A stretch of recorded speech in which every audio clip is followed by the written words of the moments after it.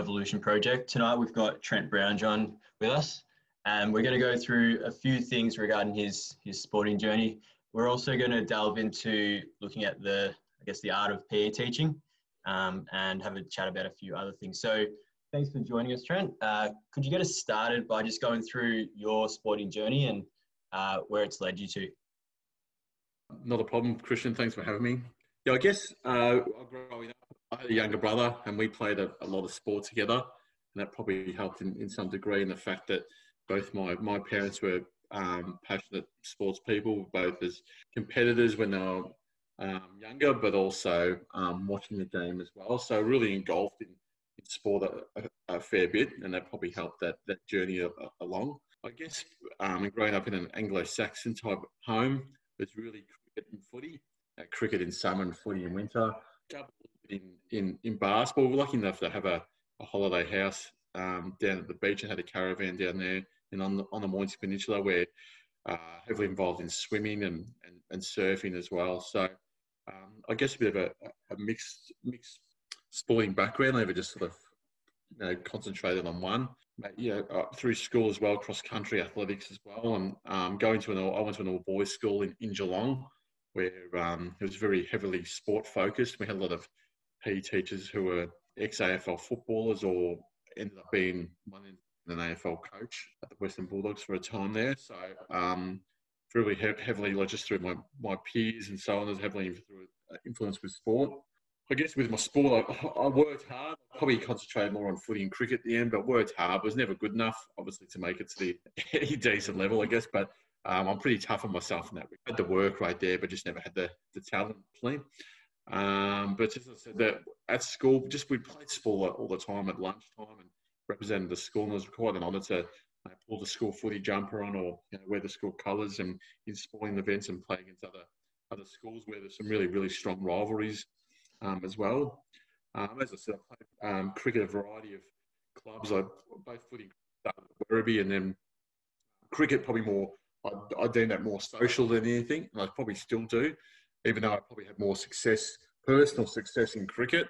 I sort of cruised around and have a bit of a laugh at training, but did okay. It's quite funny. I sometimes think that when I take things too seriously, it affects my performance, and I know some people are very different in that regard, whereas cricket was sort of laid back and just, I guess, let I'm a bowler in cricket and let the ball do all the talking, if you will, and just I'll do okay. So and then I'm still playing football and cricket. I play cricket now and again. Club Preston Druids which are now in the Northwest Cricket Association, and then Super Rules. So the old timers out at Craigieburn, and it's a lot of sport for me has been the social aspect of it. As I said, I wasn't good enough to make it elite. I would have loved to, and I'm a very passionate sports person. But yeah, I love the social aspect that sport provides. Yeah, great. And obviously, you ended up going into the profession of PE teaching. Can you just take us through a couple of reasons why your journey led that way? One, I needed a job, Christian, but obviously, I'll be honest, when I was in year 10, I did work experience. I did 2 weeks. And work experience was pretty big back then. Now it's really done in schools. But work experience, did a week at a physio, and that's what I wanted to be. I wanted to be involved in sport. I thought if I can't make it as an athlete or in a sporting organisation, then I thought the physio would be one way to go about it. And and then the second week was teaching, and I didn't like it. I thought it was really, and it's a bit of a weird one, because you can't, whether you do work experience, you can't really be hands-on either as a physio or a teacher. So you just do odds and ends jobs. Clean. I remember one day I was cleaning curtains at the physio joint. I mean, what can you do? I can't do any practice on giving someone a massage or as a year 10. So I wasn't a massive fan of teaching, to be honest. I always wanted to be a physio, and then I didn't get enough. My school wasn't good enough to get into physio. And after first year, actually, I came my studies and got offered a place and turned it down, and finished off a sports science degree. And in the midst of doing that sports science degree, I was doing a bit of tutoring on the side, and I found, I guess, the feedback was really, really positive. I thought, maybe that's a career path, and I really enjoyed it, and then did a diploma of education after completing my sports science degree, and the rest, as they say, is history. So I guess it's a way of continuing on to be I guess, being involved in sport and, and the coaching side of thing, which I think we'll probably talk about at some stage in this podcast. Yeah, definitely.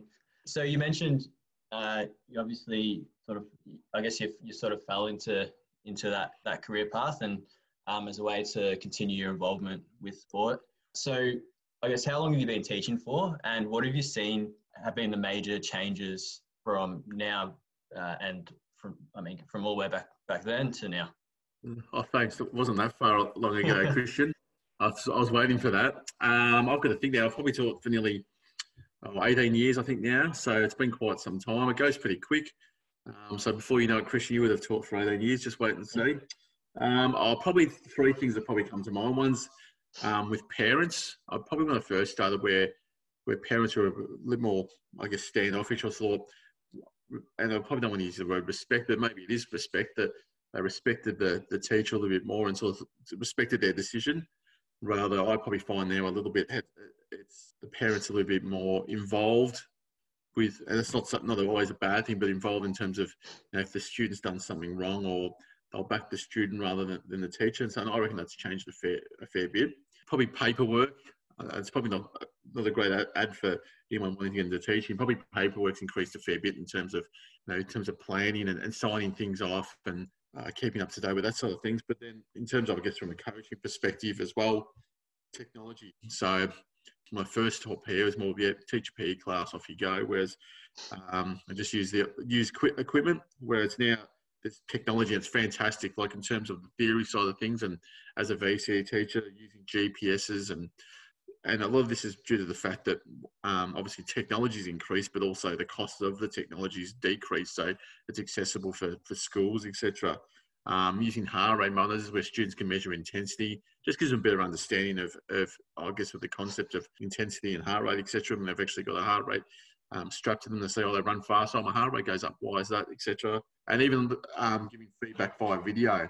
So most students have phones these days, obviously with video technology, where students can either video and get feedback in that regard, or there's incredibly cheap apps where students can film themselves and look at have a replay of themselves, or delayed video where they look at a replay of themselves completing a set skill. Fantastic. And I guess you might have sort of brushed on a few issues that you might bring up for this next question, but what have you seen as some of the major challenges in today's age with as a PE teacher? And you might even want to brush on coaching as well. And I probably did touch on a few of those areas before, but right at the moment, besides obviously with COVID and so on, and trying to run a PE class remotely, really, really difficult. Obviously the coaching side of things too, which I'm sure you can attest to, and making sure that the students are motivated. And that probably brings me to, like, that is overall, I think students aren't as motivated as they used to be. I did touch on when I was at school, other times we'd play football even in year 12. We'd kick the footy and have little matches at lunchtime. And I walk around, I've taught a variety of schools, but it happens in primary, but secondary, it's pretty rare to see, students having little games at lunchtime and so on. It's very different. A lot of that comes down to, I guess, with again, we spoke about technology. It's a bit of a double-edged sword. It's great benefits, but I think too it's got its negative points as well. I remember there was a newspaper clipping once that it showed that 20 years ago where there's a mum yelling at the door to tell someone the child to come inside and stop playing outside, where it's more of trying to get children outside, and that dynamic's changed a fair bit. So just trying to keep students motivated and excited, and their attention span's not as long as it used to be. It's more what's in it for me rather than just giving things a go. And as I probably touched on a little bit before, in terms of parent expectations as well, whereas they're probably more likely to side with the student rather than the staff members. So I know when I was at school, and I've got a son myself, that I'd be more so, my parents and I'm probably the same too with my son, to just give things a go, give it a try. You never know, you might like it, and it's all about effort rather than, I don't want to do it. Okay, we'll back you up in that regard. I'm not a massive fan of that. Yeah, and I guess another thing that I know we've had a chat about previously is that it seems that there are a lot of kids today that find it really challenging to take on feedback and to deal with, those setbacks and letdowns. How do you think parents, coaches, teachers can sort of support kids to build that resilience? Because I feel personally from what I've seen that it seems to be quite a rare thing, or a rare quality that you find in kids today. Oh, resilience is so important, both as a coach and parent. Like, I really try and instill resilience into my son or to my players or to my students. And you're right, like it's a trait or a skill that's evidence less and less evident with students these days. I think really important, even parents. It's more parents too. They've got to be on board with this too. So they've got to understand that feedback isn't always negative. Sure, it might be, oh, you've done this wrong or that wrong, but about how can I get better? How can I? And in terms of feedback, we go into the real world, whether it be on the sporting field or into an office when we're in our 20s. We go to uni, we're going to get setbacks and all the time, just in life, whether it be relationships, missing out on a job, illness, death. I know I don't want to sound morbid, but it's true. There's a lot worse things than being told, oh, you didn't hit that tennis ball correctly, or you need to work on this, or you missed out on the game, or it happens. It's life. So I think one of the good things about sport is it provides us with a lot of lifelong lessons that we can use outside of the sporting field. As I said, feedback negative, and both students, parents, and need to understand that it's about learning from your mistakes. Good athletes do that. Good athletes learn from the mistakes. Like, no one's perfect. The old classic Michael Jordan he never hit every shot he put up, and he learned from, he didn't hit every buzzer beater, but he learned from them, and it made him stronger, and it made him a good athlete. I guess little things about work. I said before about working hard, and it's really important. Both parents and coaches and teachers to encourage students or children to take positive. Really, really important, I think. And let kids fail. Like, that's important. Parents and I'm probably guilty of it sometimes myself, that being able to say no. Even like there's some students that the kids who aren't told, they're never told no. Like, I want this, okay, no worries.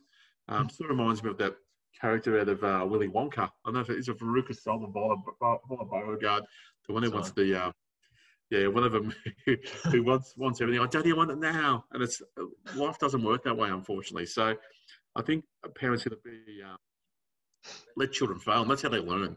That's how you gain resilience and learn that particular quality. Most elite athletes, they've got tales of failures or setbacks in their life. It makes them stronger, makes them hardened. So, you never see, it's rare to see, oh, this person was born with a silver spoon in their mouth.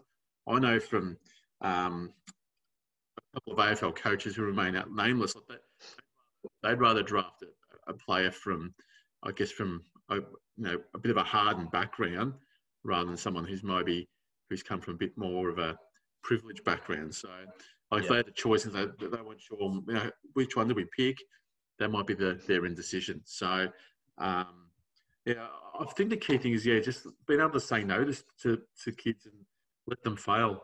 It's not great. No one wants to say it. Like, you don't want your kids to be hurt, but sometimes you've got to say no, and sometimes you've got to let them fail, and it's a life lesson. Yeah, no, it's right. And I think it's interesting the point you made about the backgrounds of kids that have sort of made it, and there's so many stories across every sport you can probably think of those those kids that grew up having it tough, and they sort of succeeded because they needed to succeed. So I think that's a really really good lesson. It's really that fight or flight response, if you will. So I look at the sport of boxing. Like, you never hear someone who went to, not that there's anything wrong to go into, I went to private school, but usually here, they went, tough, and, their, mum or dad struggle to put food on the table, and they value, I guess, their successes a little bit more. I shouldn't put everyone in that basket. I'm not, but it's just sometimes, I guess it's a bit of a common theme, if you will. Yeah, yeah, no, definitely. And you sort of brushed on it. On the coaching side of things, you've had a bit of experience of coaching AFL and at a range of different levels. What's your experience has been, particularly at a grassroots level, which I believe you're coaching at the moment with your son? Yeah. And what is it from? This might be quite a naive question, but what does a session look like at a grassroots AFL club for, let's Yeah. say a 10-year-old? My son is 10, so spot on. I guess like I'll probably touch on what I've coached done some work at TSC. Well, it used to be called TSC Cup, which is I guess the elite junior competition of AFL before they get drafted, and that's all about development and trying to provide pathways and make them the best possible footballer for the AFL or VFL. And that's the idea there. Obviously, done a fair bit of coaching at school, sports as well. Had some success, but end of the day, most fun or most rewarding is working like with the juniors. I mean, I'm a level 2 AFL coach, but I don't receive a cent for it. Like I do it for the love of it, and as do a lot of parents. Like they do it for the love of it, and to support their and also their generally their child as well. It's all based on volunteers, and it varies in stand in terms of type of coaches, and I get that. Like some people go, oh, you're really good with kids. Well, that's my job. I do it every day. So some people might be working in a factory and bang, they knock off, at 4:30 and come and coach the under 10s for an hour at 5 o'clock. And I've got the utmost respect for them. So a lot of people are old school and that they I guess do what they experienced in the past too. I guess one thing I try and do, even with my juniors, is it might sound a little bit weird or over the top, but I try and run it like I would when I was working at, say, the 18 level. Like, not so much the skill side of things, but warm-up. So we'd have a dynamic warm-up and then do some sport-specific work where it's all about similar type movement patterns and just getting touch on the ball and working on some basic skills just to warm up, get the blood flowing, that sort of thing. We all know the benefits of a warm-up. At that level, it's all about fun. Like I just really emphasise fun. Like if I see everyone win or lose, everyone walks off the ground with a smile on their face. A bit hard, and sometimes the kids take it to heart when they lose, of course. But after training, having a bit of fun, I try and incorporate a lot of games into my training as well. If I just do skills and skills and skills, they'll be bored out of their brain. So make some sort of a little bit of a mini competition and make it as hands-on as possible. So no good having like one line with 20 kids in the line and they touch the ball 3 times. It's all about touch. That's how they're going to develop their skills. I guess in terms of like, if you look at, I reckon sport overall is about fun. I don't think, even if you're playing at the elite, obviously at the elite level, you might do a little bit more work on, positioning as well. You might work with the backs and mids and forwards, whereas I'm probably going off a bit of a tangent here, but with my the juniors, I don't say, let's work on some backline stuff and just simple rules, because I like to rotate the players through different positions as well. It's all about, I guess, teaching the basic skills, but in fun games at the end. And then I do try and do a cool down at the end, but sometimes the games, I think, there's a couple of minutes left in this game. Make sure you have a stretch when you get home. I know that's not best practice, but they're having a great time, and sometimes you've got to make a judgment.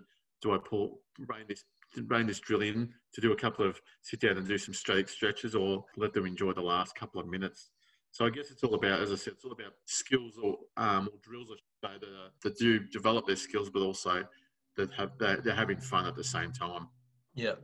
And I guess as you mentioned, most of the coaches at that level are parents, and you're going to have a wide range of experience levels. So sort of a 2-part question here.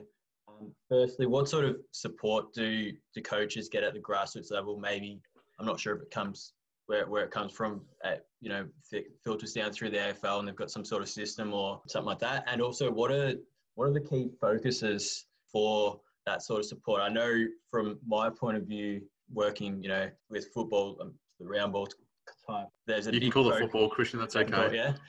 There's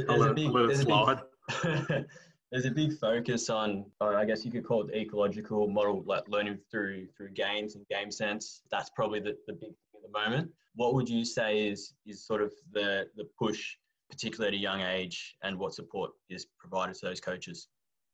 All right. So in terms of an AFL level, so all coaches need to have done, or they need a working with children check, which is obviously a given, working with children. But everyone's going to do a compulsory coaching course. Most of that, or probably half of it's done physical capacity. So you go to a local ground. So I'm probably talking from the Essendon District Football League. They're based out of Windy Hill, and anyone who hasn't done the course will go and do a session or two there. But also there's the online component as well, or the theory side of things. That needs to be updated every year. A lot of it's got some, I guess, some skills. I guess the structure of how a session would look, just like we spoke about before. Different drills as well, obviously for catering for different age groups. So it's not really specific. Like you could have an under 16 coach there compared to under 9s, where it's obviously you're dealing with obviously a vast skill set there. Like under 9s, some of them have barely played football. With under 16s, there might be some kids there who are in TSC Cup, or it's not TSC Cup anymore, but elite pathways already. So it varies a fair bit in terms of what sort of warm-ups and drills you're going to be doing in that regard. Yeah, some clubs have coaching coordinators as well to support the coaches. As I probably alluded to before, that most coaches don't come from a teaching local level. Just whatever their job might be. Like there's people of a variety, white collar, etc. At the end of the day, they put their hand previous. I've got the utmost respect for them. Without them, the clubs wouldn't run, the game wouldn't run, the parents who've got their kids involved there, their kids wouldn't be playing. So they do a hell of a lot of great work. But the AFL is pretty supportive. They've got a coach hub online as well, where you can and age-specific ones too. And probably in terms of not just drills, but one thing they do concentrate on with their courses too is like they look at the quality in as well. So until a certain age groups, boys and girls can play in the same teams. And girls' football's come a long way. Probably another topic or a chat for another time. But I've got again, I think it's fantastic. But look at racism. And one other thing too is looking at mental health and concussion as well. So concussion, the coaches are up to date with the rulings or if someone comes off the ground and says, "Oh, I'm feeling really dizzy." I know that happened last year, where either a player come off the ground and said, I feel really dizzy. I don't mean to be rude, but you're done for the day. I can't risk it. I can't risk your health in that regard. So it's a variety of, I guess, of the coaching courses the coaches have to attend, cover a variety of content. Awesome. And I guess another big thing on my side of the fence is there's a really big push around creating a club philosophy or a club culture. What have your experiences been on the, I guess, the AFL side of things? Is this something that is focused on, or is it not a real focus? It's probably not at a junior level. I know at the level 2 AFL coaching course, pretty limited spots to get into. They do a fair bit of work on developing. So they probably do concentrate to more the elite level. Where you're working with, say, older children or older juniors, and then going into senior type pathways as well with your coaching. I always think my philosophy is like, I guess it's ever evolving my philosophy, and probably does change a little bit, whether I'm coaching, say, 18-year-old boys compared to 10-year-olds. So it does change, but then it's also similar in some ways too. I always think sort of like, you got to think with your philosophy, what your coaching objectives are, for that particular team. And as I said, like most coaches probably just coach one. They coach the juniors, or they coach the school footy team, or they coach the seniors down the road, wherever it might be. So mine does change a little bit. The core values that will inform how you coach, and then the approach you take towards coaching your players. So again, the approach I take towards, as I said, one team might be very different to another team just due to a variety of obviously reasons, one being their age and their current skill set. But end of the day, like from personal point of view, like I want football to be a fun experience for both young men and women. Like I don't want to say young, I think for young men and women to develop their skills, confidence, and we'll probably talk about this a little bit later. I know I'm going to guess, but make sure they've got a love of physical activity. So do I want everyone to go on and play AFL? Yeah, it'd be awesome, but it's not going to happen. I get that, and hopefully they do too. But they want them going to play senior football. But as long as they get a love of sport and physical activity and understand the benefits of it as well, I think that's really important too. And that social thing, like make some friends out of it. At the end of the day, if they can finish the end of the season, go, I had a lot of fun this year. Fantastic. I've done my job. Yeah, no, definitely. Some really good points there. And I guess my next question is quite relevant to yourself having a son. There's a lot, I think it probably happens a lot more on the football side of things, that kids at a very young age are specializing in one sport. You hear about these, child prodigies. And I think kids, learning AFL are probably on the other side of things more often than not when they're playing a couple of different sports. And I know there's a heap of research out there to show the benefits of multi-sports and sort of learning skills. You might be playing basketball, but you're still learning skills about decision-making that you can use in footy, for example, or even in soccer, or, whatever it is. What's your thoughts on early specialization for kids? And on the other hand, the sort of mixed sport approach? Oh, I'm massive on mixed sport. I'll probably explain my own set of circumstances where I probably tried a myriad of sports growing up. And I've seen a lot of good junior athletes who from an early on, and it's probably parent push too, obviously, that let's concentrate on one sport, and they burnt out. They've got a lot of things going on with these young kids, and it's really important that they try a variety of sports. And the key thing is that we want it to be fun for them. Look, you get some fantastic young athletes out there, and you touched on this a little bit about sports evolve. Like me, sports are like a hybrid. It's like look at zones in AFL. Like in the old days, it's just like very different, but now they're incorporating other sports. You go to coaches at the end of the season. They'd go and visit NFL teams, and they go visit basketball and learn from each other. And I'm huge on that. Like in terms of for young kids to try as many sports. And you mentioned this before about evolving. You might play basketball and develop some skills in basketball, which you can use in AFL. Look at if you look at AFL now, you hear stories of Scott Pendlebury, like a fantastic junior basketballer. It's really just say, this person just played football since they were 6 years old, and that's it. It's pretty rare. You always hear stories where this person was good at this sport and good at this sport as well. So surely down I get it down the track. You get where players are going to say, I'm going to make a choice here. What do I want to do? Like Alex Keith at the Bulldogs is a good example. So he was about 16, 17, highly touted draft pick. He was also, and the Suns drafted him, I think. That quote, I could be wrong there. But he was a gun cricketer. And he picked a pathway of playing cricket. Probably didn't succeed as well as he would have liked at cricket. Played a bit of football for Adelaide and recently came to the Western Bulldogs. So cricket and footy, but probably a bit of hand-eye and so on. But in terms of basketball, we hear some classic stories of people playing basketball and crossing over to AFL. Classic, like you think, well, one's contact, one's not. But in terms of just moving in space and those sort of things you can learn. You obviously can't dribble a bar. You can't say I'm going to dribble a football. But there's in terms of space and we spoke about zones as well before. So I'm huge on that. And kids trying as many sports as they want, let them try it. Who knows? They might find they're more successful in that particular sport. They might love it more. Give them the opportunity. I'm not a big fan of down the track yet, but when they're young, kids should try as many sports as possible rather than try and focus on something. Otherwise, they're at the risk of burning out. Yeah, and I couldn't agree more with you. So I guess the next question is kind of, it could be a bit controversial.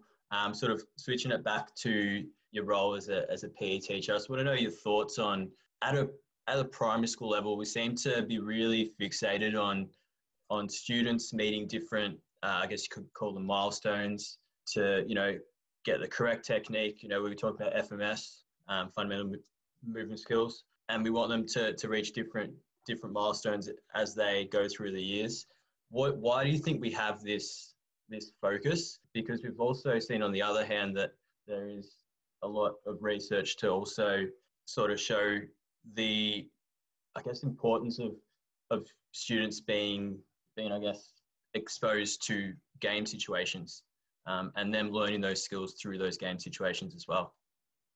Yeah, I know, and like a constraints-based type approach as well. So where they're looking at tactics and rather than just purely technique. I think fun. Look, don't get me wrong. I think early on, like say early primary, that and P&P programs are fantastic with this too. With fundamental moment skills are really important at the start. Like they're the basis of sport-specific skills. So if you can't throw a ball, you're going to obviously struggle to serve a tennis ball, for example. That's probably like a nice simple example. So as I said, I think the focus is important early on, but I agree that I think there's I think later on in the primary years, it's important to develop different sport-specific skills. Building on those fundamental movement skills, and trying to. We've spoken on this a little bit before, but trying it in a variety of sports as well.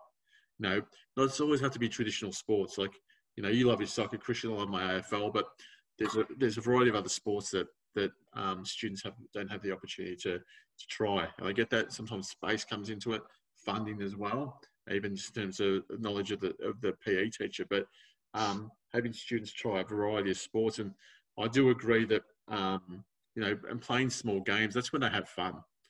Like I said that before with my coaching. If I just did skills drills all the time and said, "Oh, let's just stand there and work on their handball and get it 100% correct," they'd be bored out of their brains in 10 minutes.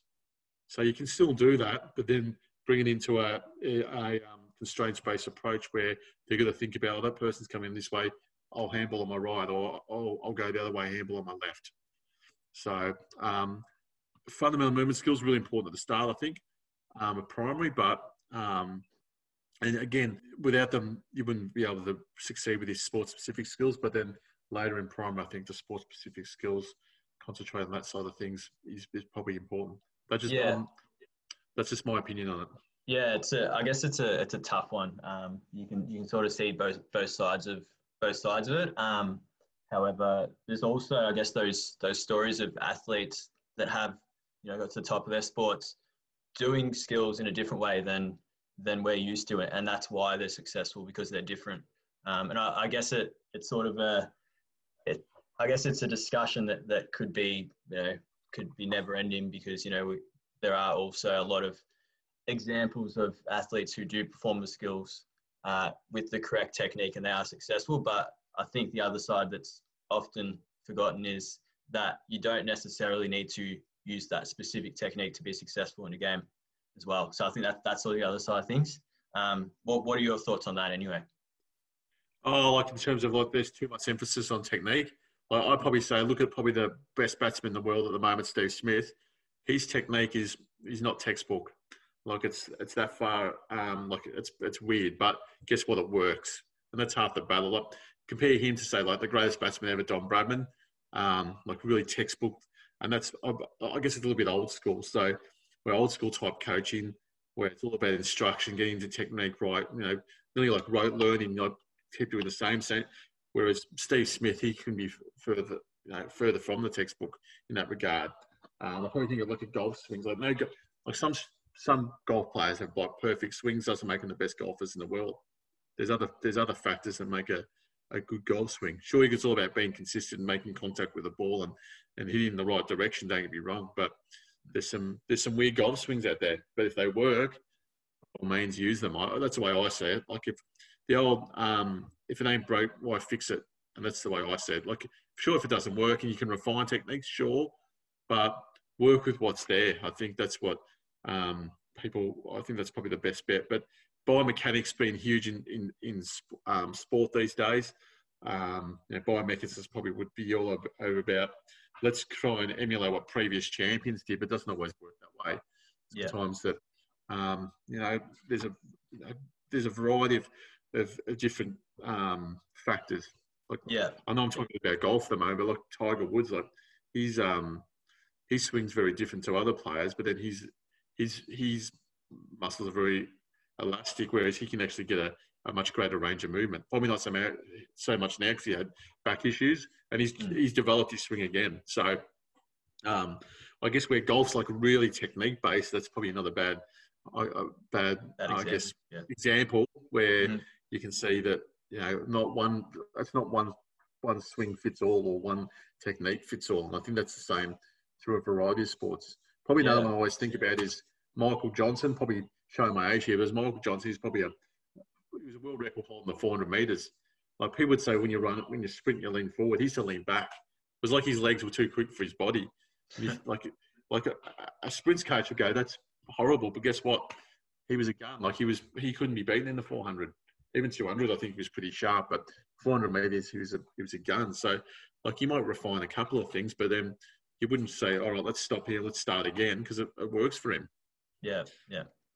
I guess and I tend to think that a lot of PE professionals would sort of agree with a lot of things that we're talking about, and even though they do agree that we still have a lot of data on kids reaching those milestones, going back to that point.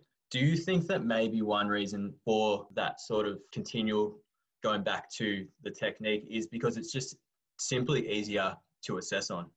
It's easy to report on. Yeah. It is. So you've got let's look at this, you do this well, not this one. So it's all about setting up rubrics. Whereas if someone's got is it about like kicking a football, they do everything right, but it's no good if the ball goes a mile over their teammate's head and the other team gets the ball and bang, they're off and they kick a goal. Like you've got to put that into perspective too. And that's where I guess talk about tactics as well. Like where are you actually putting the ball? Like, and that's where I think it was looking, you maybe spoke about a little bit before, like about constraints-based type coaching rather than, I guess, where it's the old school, like where it's just pure coaches, instructions where they might set up some short-sighted modified type games before you do this with your coaching and teaching, Christian. Oh, I know you do, but where you're not just developing technique, but you're developing tactics as well. But like the game intelligence side of things. And really, they're just trying to find solution that as the game changes or evolves, and it'd be nice to stand there and just say, oh, look, don't get me wrong, look, getting that basic skill set's really important. But then when in a game situation, you got like AFL, you got pressure on you. Soccer, you got pressure. You haven't got like a field and you're standing for 5 minutes. You've got 3 people running at you. You've got your teammate over there, but he's covered by, it doesn't matter what sport you play, basketball, soccer, AFL. Where are you going to pass it? You're going to put it into space for them. You're going to backwards. That person might come across and put a block on for you. There's all these things going through your head, like split second. What are you going to do? So, I think I agree with you that I'm probably going off a bit of a tangent, but they probably do look at just that sort of thing and say, yep, let's tick some boxes. It's easy to assess, easy to report on. Yeah. And sometimes it's not the best way to do things. Don't get me wrong, there's a time and place for it, but I'm all for like putting kids in challenging situations, because that's what happens in game situations. Yeah. Or game sense. I look at the elite; they do all the time, and even part of their warm up. Game sense. When you're playing a game, you're not. I said it before. You're not just standing there and just kick to kick. It'd be nice, but it doesn't work that way. No, it's lots of things going around and external stimuli. Yeah, and I actually speaking of your AFL example, I saw a study that showed the amount of time players had while in possession of the ball, and they had a comparison of when on game day in comparison to their training sessions, and it was I've seen that study too. I mean, it's a fair discrepancy between like in training, like compared to what you do in games. Yeah, and I think from memory it was about 1.7 seconds on game day and 3.2 seconds in training. So obviously that focus would be massive after seeing the results there. So I think there is a lot of data out there, and I think everyone's trying to push that way. It's just, I guess, how you get there. But it depends too. Like remember too that you're dealing with people who are like elite in terms of their skill set too. So it's tough. You know what it's like in a classroom when you get someone, little Billy, who can kick 30 meters both feet. When you got someone out, a few other people in the classroom who can't even like miss contact with the ball. So and that's the joys of teaching, is being able to work with a variety of students that want to be able to push them through. Well, let's say, I'll just leave Billy can kick 30 meters both feet. Let's leave him. But you want to be able to extend him, but also work on getting the skills right for the students who are really struggling as well. So that's one of the art forms of teaching. Yeah, no, that's right. And I guess on that subject of teaching, yeah, I guess this is the question of, in your mind, does a successful PE program or HP program, whatever the school calls it, what does it look like? What does it include? And I guess just on that, what does it offer? What opportunities should it offer, do you think? Yeah, I think if we look at the Australian society as a whole, I think, you go to, well, when we were able to get together, you go to there and people might, bring out a football, or we're a very outdoorsy nation, so and a big sporting nation. So going to functions, not everyone. I know, I get it. Sports not everyone's thing, and I understand that. But you go to go to a function. Someone might brings out a tennis ball and a bat, or they bring out a soccer ball or a footy, whatever it might be, or someone might have a basketball hoop. People generally play, and I think it's a really key point of the social side of things. So I think just having students having tried a variety of different games and sports. Again, I said before that we don't expect them to excel in all those sports or any of those sports, but just to give them a go and have an understanding of how they work. And there's opportunities to play at a very social level as well for some of these sports. I think in terms of a PE program, scope and sequence is probably the foundation or the linchpin of a good program, where you try to, like, traditional and non-traditional type games or activities that builds on previously learned skills. I've seen some PE programs that are really traditionally based type programs, whereas we work together, Christian, you probably agree that there's probably a bit of variety across the board with our program. We've got the orienteering in there, and sure, we've got our soccer and AFL and basketball, these traditional type sports, but there's some I guess some different activities in there for students, gymnastics, etc. So as I said before, like being able to build on previously learned skills, and I think probably the key thing for me is that health related fitness. So students being able to understand the purpose of, why is it important? Why is an active lifestyle?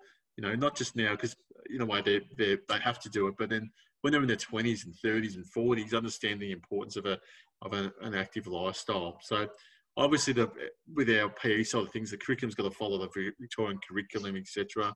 I think the program being fun and engaging as possible, where students are involved, and there's chances for students to have success, and a lot of that's set up really by the teacher as well, the way they teach and plan their lesson. I guess the social aspect of it too. So linking it back into fun, but having fun with their friends at the same time, whilst learning some basic skills. Yeah, and I guess you mentioned how we obviously work together, so we're sort of on the same page as how the program we've got at the moment has, a great variety of activities. And then you also mentioned, that chance for success. And I think that variety not only gives them that chance for success, but it also gives them some really great life skills. I mean, we've got a unit with of sports for people with disabilities. I think that's awesome. And there's also, opportunities we've sort of included some cultural games and things like that. So I think that the other part is creating that sort of well-rounded individual through PE as well. No, most definitely, yeah. And I probably did. We spoke about it at the start that I think that there's a lot of learning experience to be gained from sport, and winning and losing that, and it builds resilience. Yeah, definitely. I guess the big question is, why is PE so important to kids? If you had to sort of give us just a quick snapshot of why you think it's so important. Yeah, no, sure. Yeah, I guess the word, it's PE, so it's physical education. I think education is the key word there. So again, it's not about producing elite athletes and so on. That'd be nice, but that's not the goal. I think we know about the physical activity guidelines and the importance of physical activity and reducing sedentary behaviour. And students learn about that, I guess, from what can they do to not just the theory side of things, but actually put it into practice as well. And as I said before, it's not about probably educating them for not just now, but for later on in life. When they have busy jobs, or when they have a family, or whatever the case might be, they might move to somewhere where access to a gym, or that might be, or vice versa, they might have access to more opportunities to be physically active. So I think it's important that they understand obviously the importance of physical activity, but also the importance of reducing sedentary behaviour. Even just things like, look at now, obesity levels are probably nearly at an all-time high, which then obviously the issues of cardiovascular disease, type 2 diabetes, certain cancers, etc. So just reducing those sort of things, but that's why the students need to have an understanding. So it's not just about the physical side of things, but they've been educated about it, and the health perspective, I think, is really, really important too. Yeah, no, definitely. We've sort of made it up to the final question of the night, and I think we've been quite comprehensive and covered a lot of different issues. Now, after 13 years of schooling, and we've got students that have reached 18 years of age, what sort of skills are they bringing out to their sort of their life after school, after a great PE program, hopefully? Yeah, besides, I guess, obviously what I spoke about, basic skills and variety of games, and then increased fitness levels, you'd hope, understanding the importance of physical activity, sedentary behaviour, etc., and hopefully lifelong learners so they can, later on in life, where I think it's more important in their 20s and so on, where you're not, I guess, made to, I don't like to use that term, but, participate.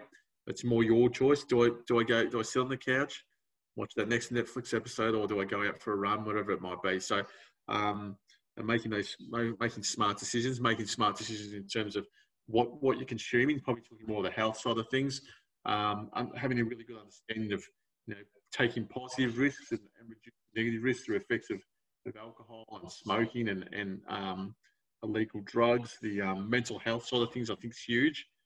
I know we touched a little bit about them. I just don't want to make it just about PE, but the health side of things in terms of social media.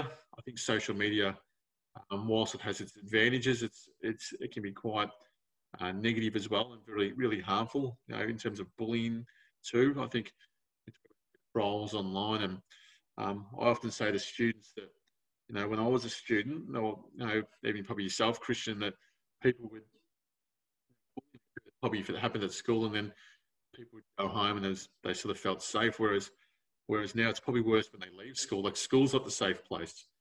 People get on their phone, text each other, and some of that stuff I think is like incredibly cowardly. They always say, you can't say to someone's face, don't say it, but it doesn't stop people doing it. So I think just making them confident, well-rounded young men and women going out into I don't want to say the real world, but going alone a little bit. We can't hold their hand as much as we possibly did, even when they're at uni. Whereas lecturers don't say, "Oh, this is when your assignment's due. Like, you've got to hand it in." A little bit more more independent, more well-rounded, confident young men and women, hopefully who are resilient as well, and will have some success in life, whether it be on the sporting field, at the elite level, recreation, socially, wherever it might be, and can understand obviously the fun and importance that comes with physical activity. Yeah, definitely. And I think you covered everything there. So thanks for joining us.